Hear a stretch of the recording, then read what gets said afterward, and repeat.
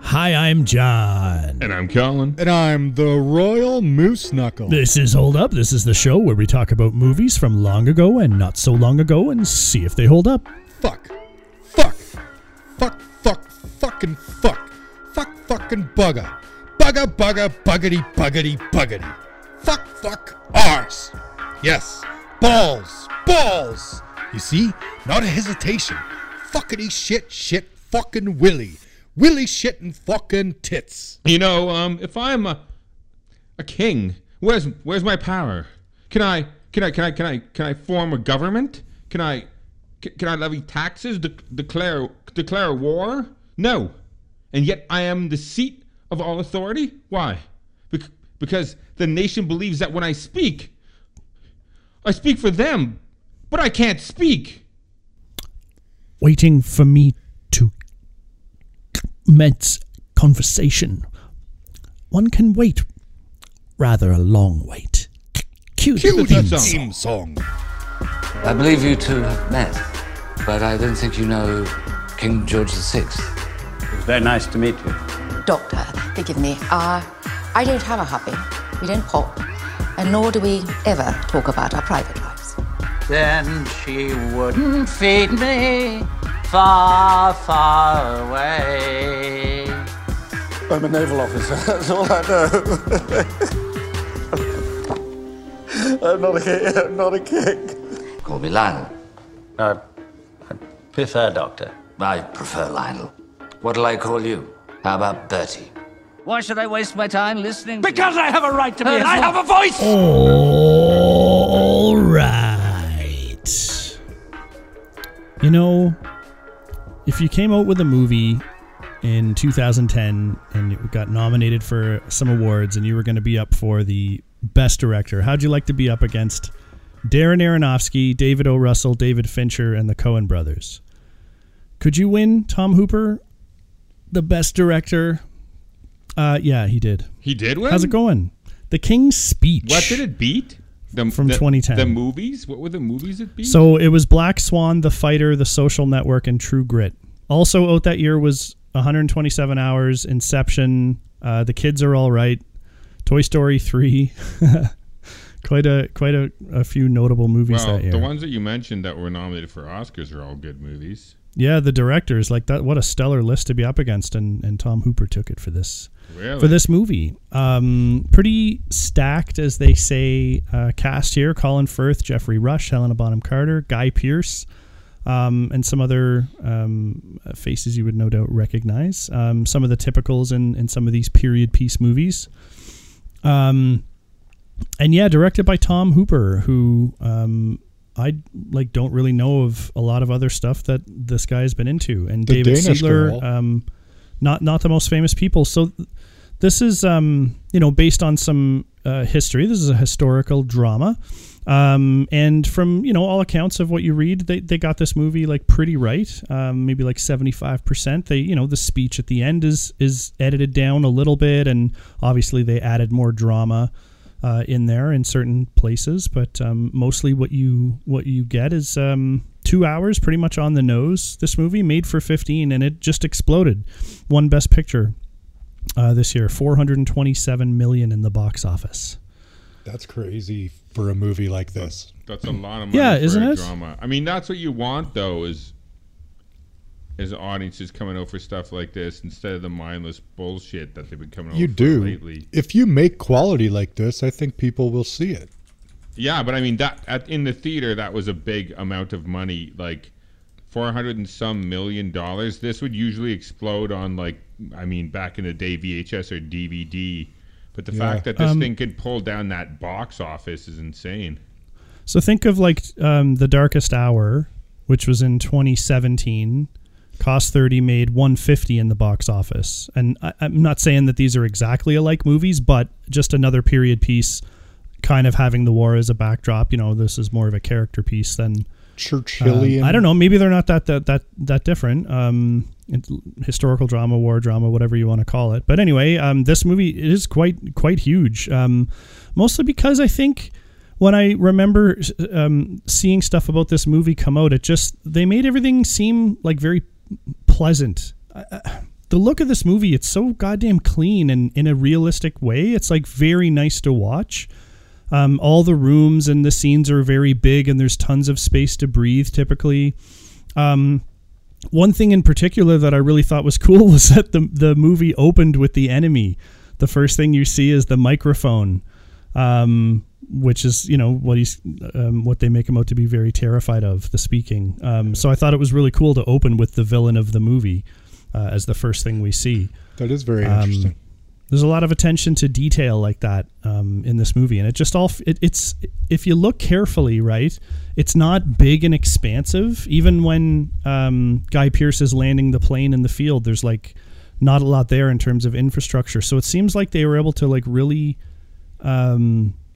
capture things to make it feel big in a small and compact way, because you're usually in a home, in a palace, in the therapy room. There's a few outside shots, but those aren't big and expansive either. So, they were able to capture the look and feel of this really, really well, I thought. The thing, though, that the big thing in this movie that it does, that is probably why audiences loved it so much, and what all the great movies have, is it has a massive arc of the main character.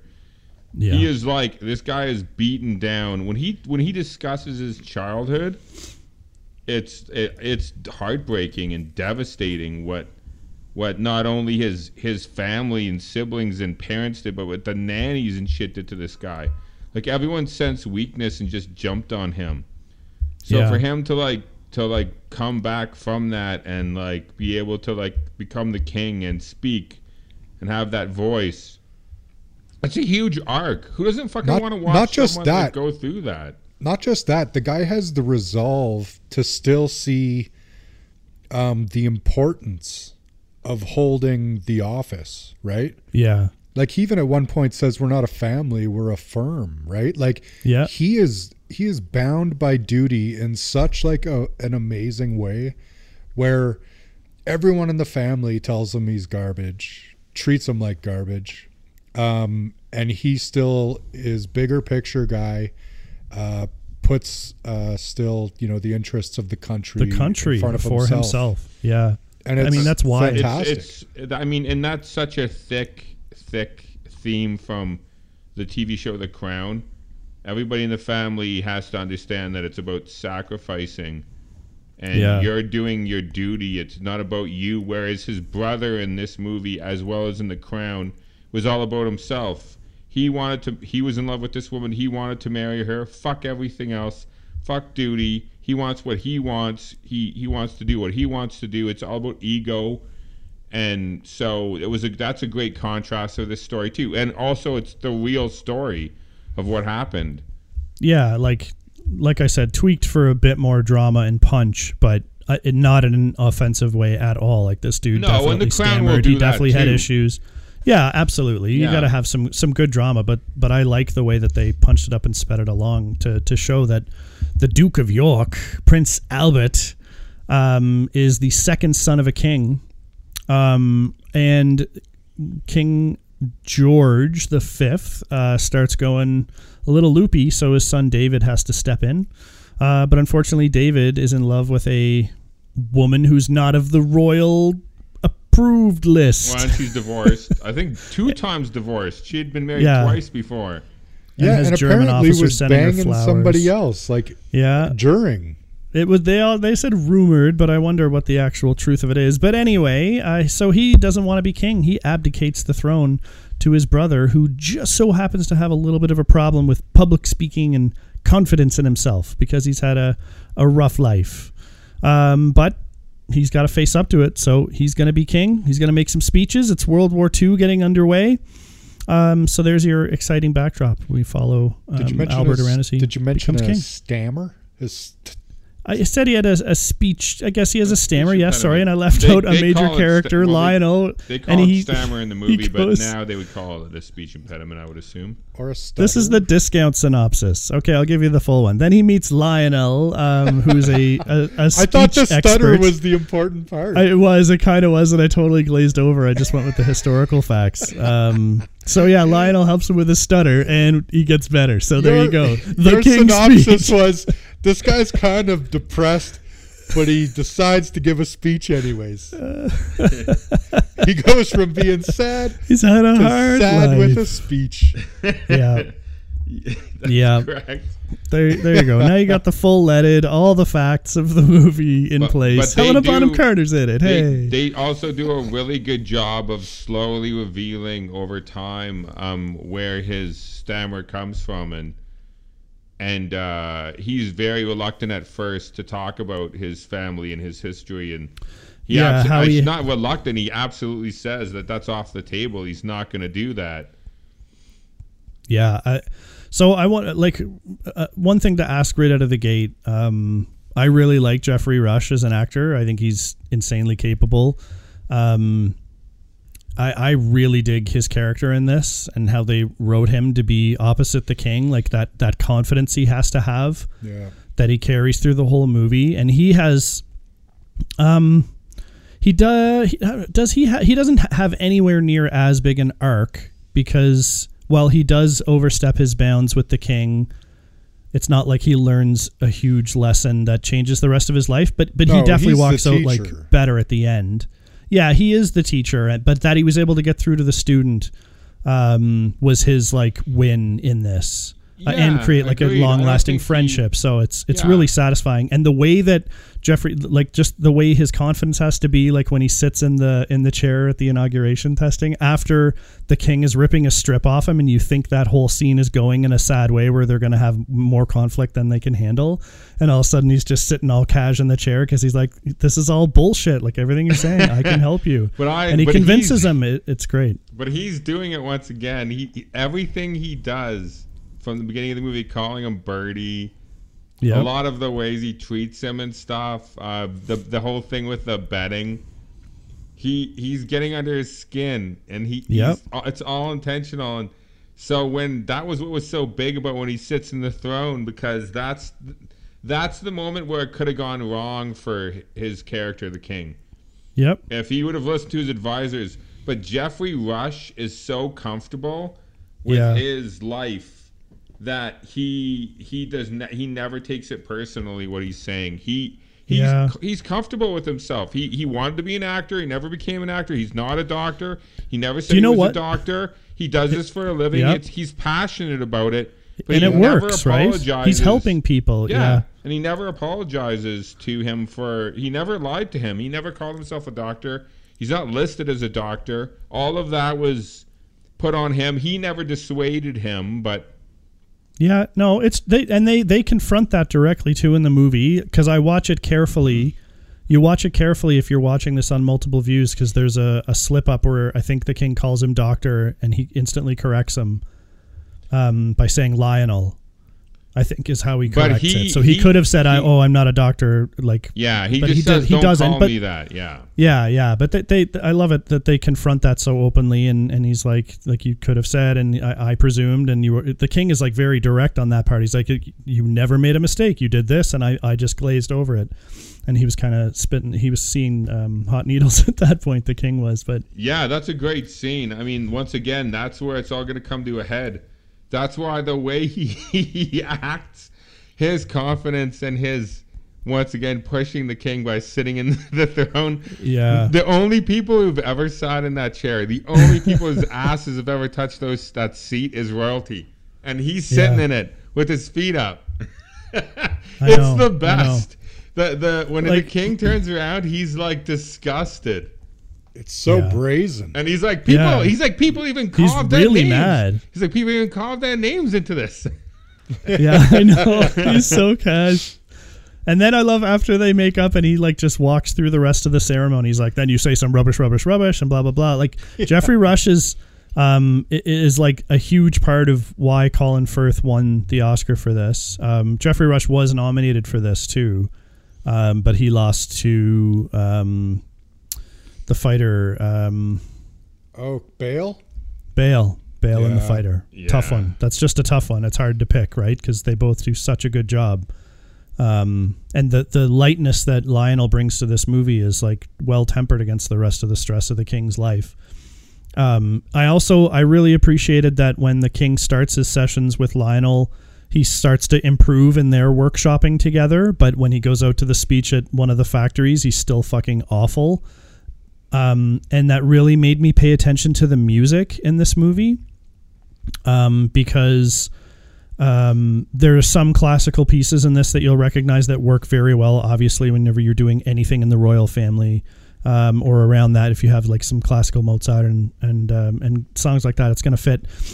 But what I really liked about this movie was in the opening scene, the music is so bad. Not bad, sorry. The music is so down because he's like just cracking in the opening scene at that speech with the microphone reverberating. Like, it's so hard to watch that scene. So you instantly feel sympathy for this guy because he's trying his best. But in the later scene when he does that second speech at the factory and it's like starting to fail, and although there's like the darting eyes, it's also sort of intercut with him working hard to get better, and the music's a little more hopeful, so you feel like he's making progress even if he's still fucking up. And I love that progression, that it makes you feel that it's taking him that time. The use of the montage in that whole scene is actually one of the better montages I can think of ever. Yeah. They do a great job, too, of building up to it, because throughout the movie, you see him have successes, but also continue to struggle over and over again, time and time again. So at the ending, when he is about... I mean, they even do it up till when he goes into the room, he's struggling. Before he even goes into the room at the end, like, he's struggling, and he's singing and swearing, and he can't get it, and he has to figure out about how to say people, and... So, like, when he goes in there, you don't know how it's going to turn out. You do not know. Even having seen it before, I was still concerned about how it was going to go. It's been a while since I'd seen it. They do a really good job of keeping up the stakes and the drama. The tension is there, right? You know how important it is. And even if you don't buy into how important the speech is to the country, you buy into how important it is for him. Yeah. And that is everything, because at no point in the movie are either of these guys unlikable. Yeah. And it's fucking awesome. Their relationship, their chemistry, like, how great, man. Yeah. It's insane. It's insanely good. The structure is really, really smart too. They do a great job in the beginning of the movie, where he walks out on him and says he's not going to come back, and he gives him the record to listen to. Yeah. It's one of my favorite things that people do is the debate. You got to have him go home, and then like he comes to a realization, and then he comes around, and they do that in a really unique way with the record. And then with the music again, right? Another great use of music where he's listening and you can sort of hear his words, but then Lionel turns it up. And if you listen close to, he does really well. You can hear him do well, but somehow, even though you kind of get the sense that maybe he did well, I still got goosebumps when he listened to the record. Especially then fucking Helena Bonham Carter walks in and she fucking sells it because she's amazing in this movie. This is maybe the best thing she's ever done. It's so funny too, because and that's saying something. She plays this character in this movie, but she also in The Crown plays Margaret. Which is the Queen's daughter. So like she's like, this Tom Harper guy must love her that he. Oh, I don't know if he's involved with The Crown. Maybe. I don't know, but no wonder. I mean, she kills it. Like she's so good in The Crown too as Margaret. Like she's amazing in that character. Oh yeah, she's good in everything she does. Though I can't think of a bad Bonham Carter performance. She's even good in the Harry Potter stuff because she's like the one character you believe is completely evil. That's the thing. When you buy, like, with a good enough actor will make you buy into the movie. That's why, like, you watch movies sometimes that are just fucking atrocious stories and scripts, but you have a good enough guy, like a Tom Cruise, someone with the charisma or the talent to pull it together. Yeah. I mean, this movie, the script could have been bad, and these two could probably make this movie turn out. Yeah. You feel like they have the scene with where the king walks in and they're about to go out to some kind of a dinner. He's in his penguin suit. He does the penguin story. That's so fucking charming and like just solidifies. Like if I was like 90% in Colin Firth's corner at that point, like as soon as that scene happened, I'm like, I'm 200% in his corner now. Because like this movie, in order for this movie to be successful, it's got to make you understand how deeply this weighs on him. The righteousness of like being king, and he fucking feels like if he has no voice, he can't talk to his people and lead them. That's mean like his people, right? And oh man, so like I really ended up feeling that at the end, that maybe England would have prevailed even if he had stuttered through the speech, but for him and for everybody in that family and for like everybody else that gets screen time, like you can tell how important this stuff is. The dude who plays Churchill in this fucking kills it as Churchill. I love his Churchill. I can't remember that guy's name. He's from a bunch of shit. Yeah, he is from. Whenever they need a particularly large jowled man. Yeah, Timothy Spall, because he's from the Samurai, Last Samurai. He's also in the Harry Potter movies as the rat guy. I was trying to think about it. Could not place him. Yeah, like, but he like his Churchill is like devastatingly good. Had a speech impediment of my own, I did, yes. I thought he crushed it too. So like he's just a nice little addition. Guy Pearce does like super well. Yeah. Yeah, it's like Guy Pearce plays a Brit. Britton Eve Best plays an American, and Jennifer Eel plays an Australian. So they're all swapping all over the place. Yeah, like, so this movie was nominated for 12 Oscars. So, like, is it any surprise there's some gushing to be done about it? But, you know, you can use Titanic as an example of why, like, Oscar nominations don't exactly equal a good movie. But I gotta say, I don't know, I guess we're a ways into this podcast. I fucking love this movie. How is this not a top 10 movie? Like, is it like, tell me about what's not good about this. I don't think I would cut a single scene because everyone chews it up.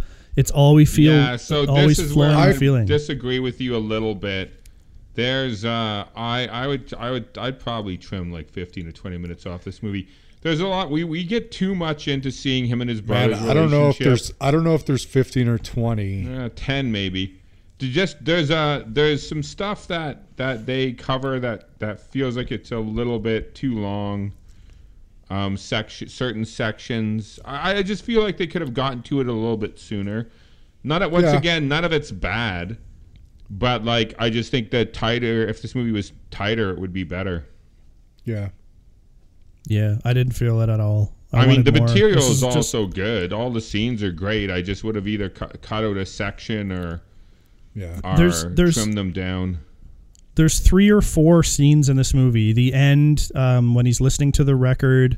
There's got to be 1 or 2 other times that I get chills when I watch this movie because they just do such a good job of setting things up, getting the conflict out there, and then getting the payoff. Like the one of the funniest things is that in the final scene, as he's doing his prep for the speech, he's like saying the speech and but he's also singing it and doing his other thing. And then he like repeats it, but he's like so great at delivering it for real. And you've been so invested to hear how he does that when he does it, it just goes straight down my spine, especially like his daughter tells him, Elizabeth actually told him afterwards, like a little rough at the start, but then you nailed it. And he fucking did.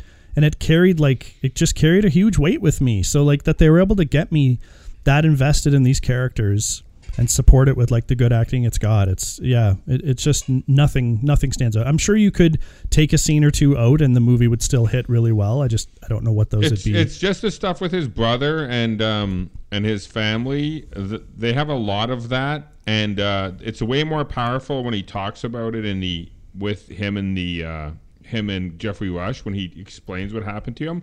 That you don't need so much of his brother and treating him like shit and his father treating him like shit. We get it. That's the stuff that I would just trim back on and get to the point of him having to become king sooner than like dangling it and him being worried about it. Fair enough. But yeah, that's all. Those are the things I would get rid of. And once again, none of them are the writing is good, the acting is good, the music is good, the cinematography is good. I would just take some of that shit out. Yeah. It's weird that this is the guy that did Cats. Yeah. Yeah. The one where they took out the buttholes? Yeah.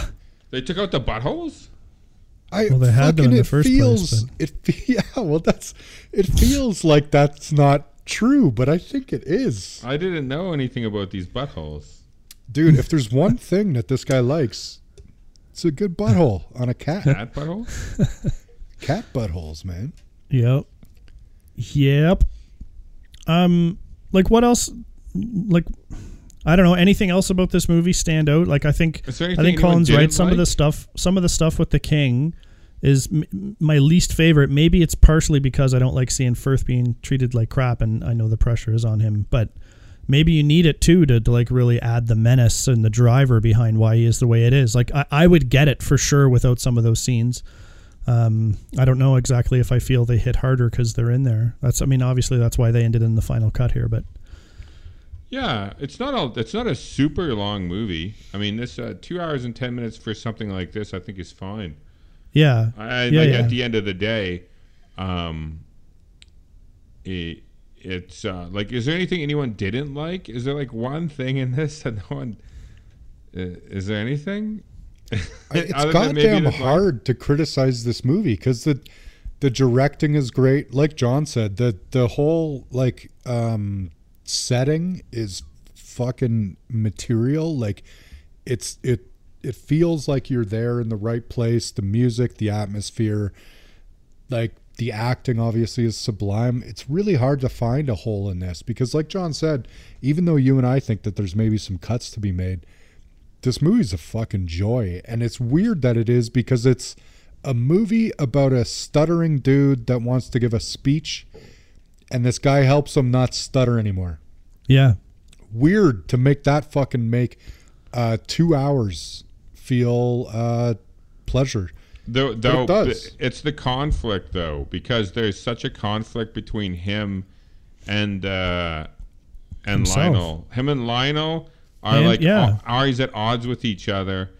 It's great in the moments when they're not. When the king does come over for that drink, and they sit in the chairs. I mean, that scene is so good because they've been such adversaries for so long that to see them just sit and have share honest moments together. Yeah, that scene starts silent. Yeah, and then the violin comes in, the really sad violin while the king does a story. Something about, and I don't like this hit me extra hard. It's another scene that gave me chills. Is that the king had to sing the abuse that was done to him because he couldn't say it. That's for some reason made that hit even harder. And like with the music and everything else, and Jeffrey Rush is like not judging or anything. He's just being there and present. So every time do you remember the lines he had to sing? And she wouldn't feed me for a week. Yeah, I do remember that. Yeah, like it's so I don't know, something about that. Like the combination of things made it hit twice as hard as if that was just that he had to say that he was not fed for a week. Because he had to sing it because it was so difficult for him to get out that was the only way, as he had to use the royals are so fucked, man. Did you know that like the Queen Elizabeth had like two sisters that were like hidden, or a sister that was like hidden away in a fucking facility and disowned because they were handicapped? Yeah, and that's not even the fucking only story like that I've heard about that royal family. That's a whole. Well, in this one, he has a brother. There's a whole episode of The Crown that deals with that, and then find out the books. They find out on the books that there's a bunch of others as well, like you just said. Yeah, there's a news story or something that gets released, and in this they talk about their brother who just wasn't quite right and ended up dying, but was very much hidden away. So, yeah, like if you're not perfect and coming out the other end, it's pretty well documented. You're going to be just cast aside by these sick fucks. And I mean, like, you know, now from watching all these shows recently, like Game of Thrones, blah, blah, blah, and any of the real life stuff, like the best king or queen is going to be the person who doesn't want it. And you're smart to write your characters that way if they're going to end up being in the big seat. And it's, they make the stakes real big around that, which just makes it hit real nice. Yeah, true. There's no effing about it. No, sir. Yeah, and I do love his relationship with his daughters that, like you had mentioned earlier when he tells them this story. He's a good dad and he loves his kids, and that's always makes someone feel more genuine. And he does feel like a good man.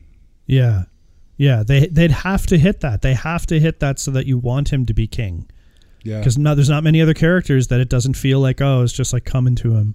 Oh, what an honor. Like he just gets it like laid in his lap. But it doesn't feel like it with this. He tried not to have it. He tried everything he could to not let that happen. And then when it did happen, he didn't back away or run away. He faced it. And it makes you like proud of him. Like you're just like, yeah, man, fuck yeah. He's also a good man, but he doesn't feel like he's a good man. He doesn't feel good about himself. Yeah. So that's like always so overwhelming with a character when you can see how good they are and they can't. Yeah. That just always feels so realistic. I think we all feel that way sometimes. People see us better than we are. Yeah, I'd say that's true most of the time. That's great. I think that's great storytelling. I really like the extra time too spent with Geoffrey Rush and his family. Like before that big scene with him at the King and his place, he's mucking about with his kids, and they want him. One of them's like, "Do shakes, Dad," or something like that. I think that's his shorthand for doing Shakespeare. And he goes off and does it. And then when he comes in to do the Othello performance for his kids, he's actually really, really good, which like makes you think that when he did his rehearsal, he was just like nervous and kind of blew at him, was not going to get it, not because he's a good actor or not a good actor, because that group is just, super particular about what they want. I thought he did a great performance of it with his kids. And then he was so passionate when his son finished the line and how he corrects him. He's like, I don't know, that just made me like him 10 times more for being so passionate about that. I forget which one you said it earlier, but he seems very satisfied with his life. And so that's what makes him a great coach, is because he's not left wanting for other things. He's like super pleased with his family and that he likes his Shakespeare. And I think the important word for him is confident. Like, yeah, despite the fact that he could be in a better place career-wise, he could be doing things that were more in line with his dreams. And despite the fact that his family kind of seemed to judge his acting shit at the beginning, he holds strong. He's also a very good man, and he is a man. He has a strong constitution, and he has a confident way to approach life and people around him, which is what enables him to sit in the throne and fucking. That's what makes him such the perfect guy for this, right? Yeah. Frequently, you see that it's that whole idea of, it's sometimes. Well, it's that Rolling Stones song. Sometimes you get what you need, right? You can't always get what you want. Yeah, you can't always get what you want, but sometimes you get what you need. Yeah, I don't actually like the Stones. I know that they sang it, but I couldn't remember the line. I couldn't tell. He also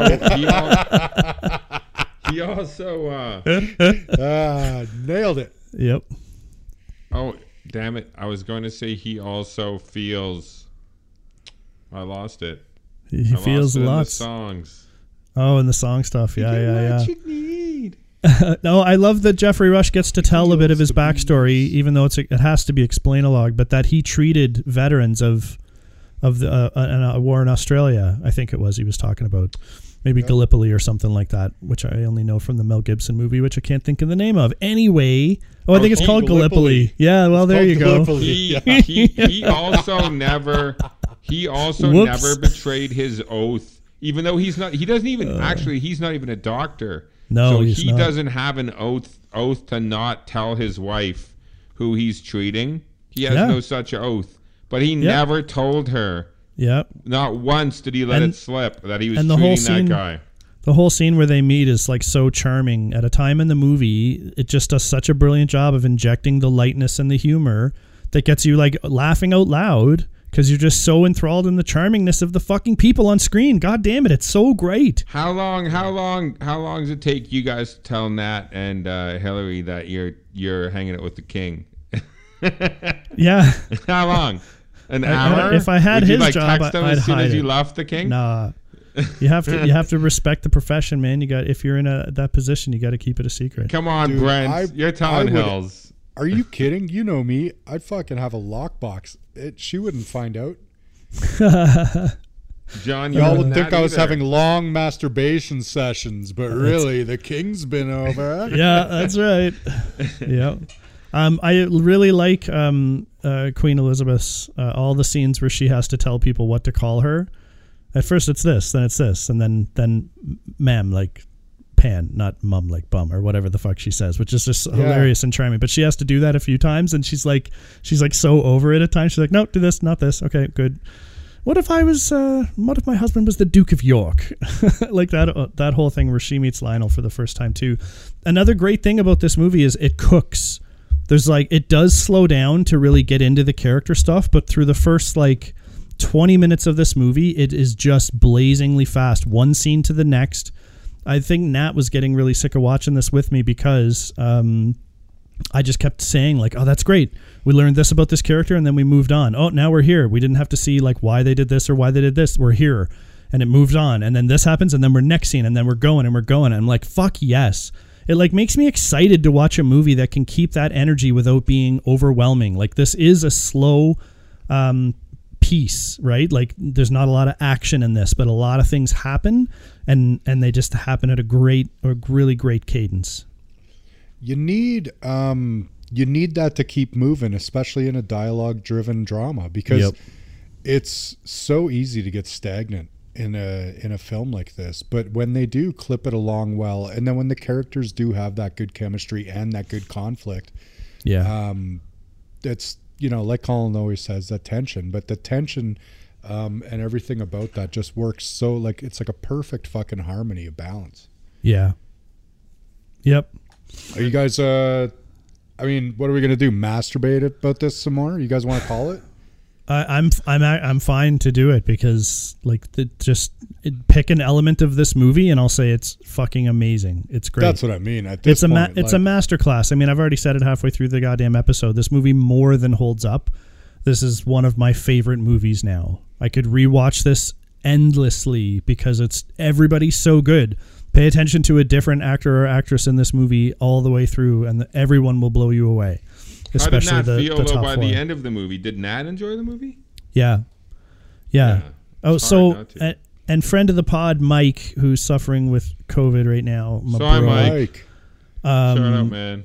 Not seen this movie, so I told him this is the episode to gear up and go, and while you're recovering from COVID, throw this on. And also, I'm watching Cowboy Bebop for the first time. Not the new movie because I hear that's trash, but the animated series, the anime on Netflix. Nice. It's fucking really good too.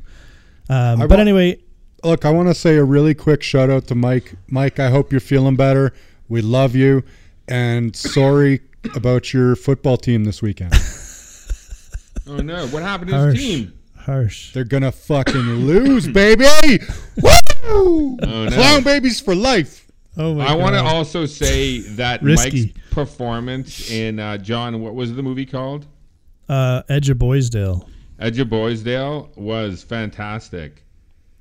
I agreed. I thought you and John in some of those scenes were great. I've never got to say that to you directly, but there's some great scenes in there between you guys. The Edge of Boysdale, it holds up.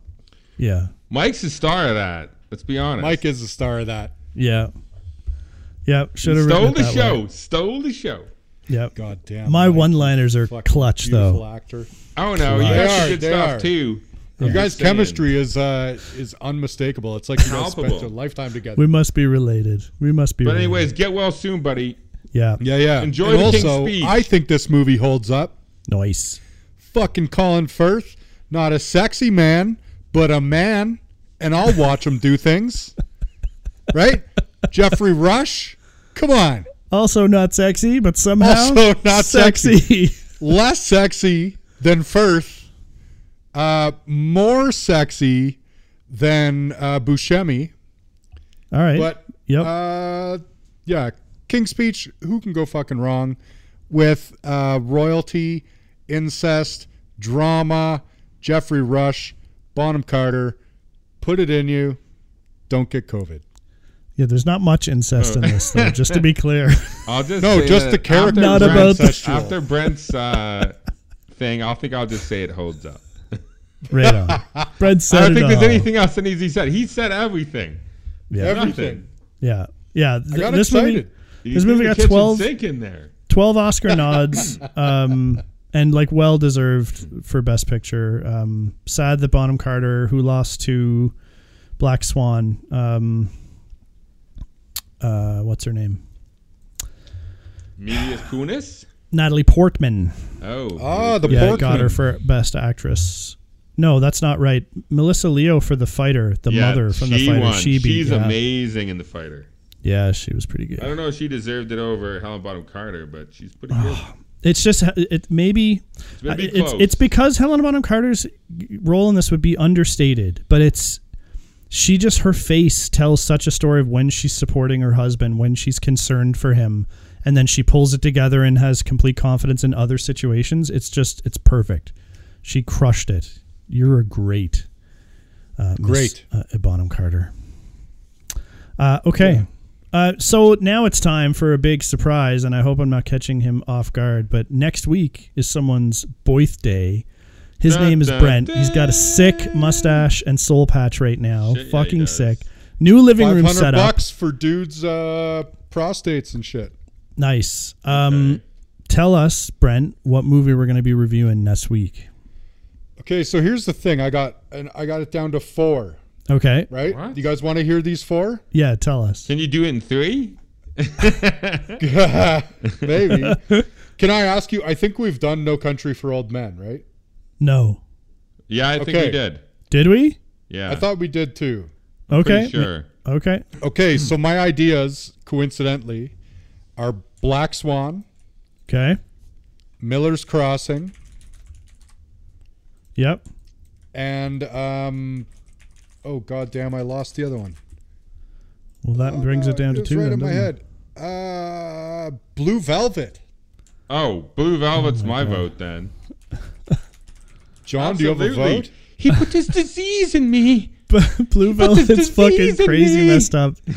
Not David Cronenberg, David Lynch. That could work though. David Lynch. I think, and Dennis Hopper, right? All right, Dennis Hopper stars. I'm not sure how popular the episode will be with the crowd out there, but fuck it anyway. Blue Velvet. Well, that's why I was thinking about Black Blue Swan. Velvet. But No, Blue Velvet then. It's got to be Blue Velvet. All right, that's my perfect birthday movie. I like his other.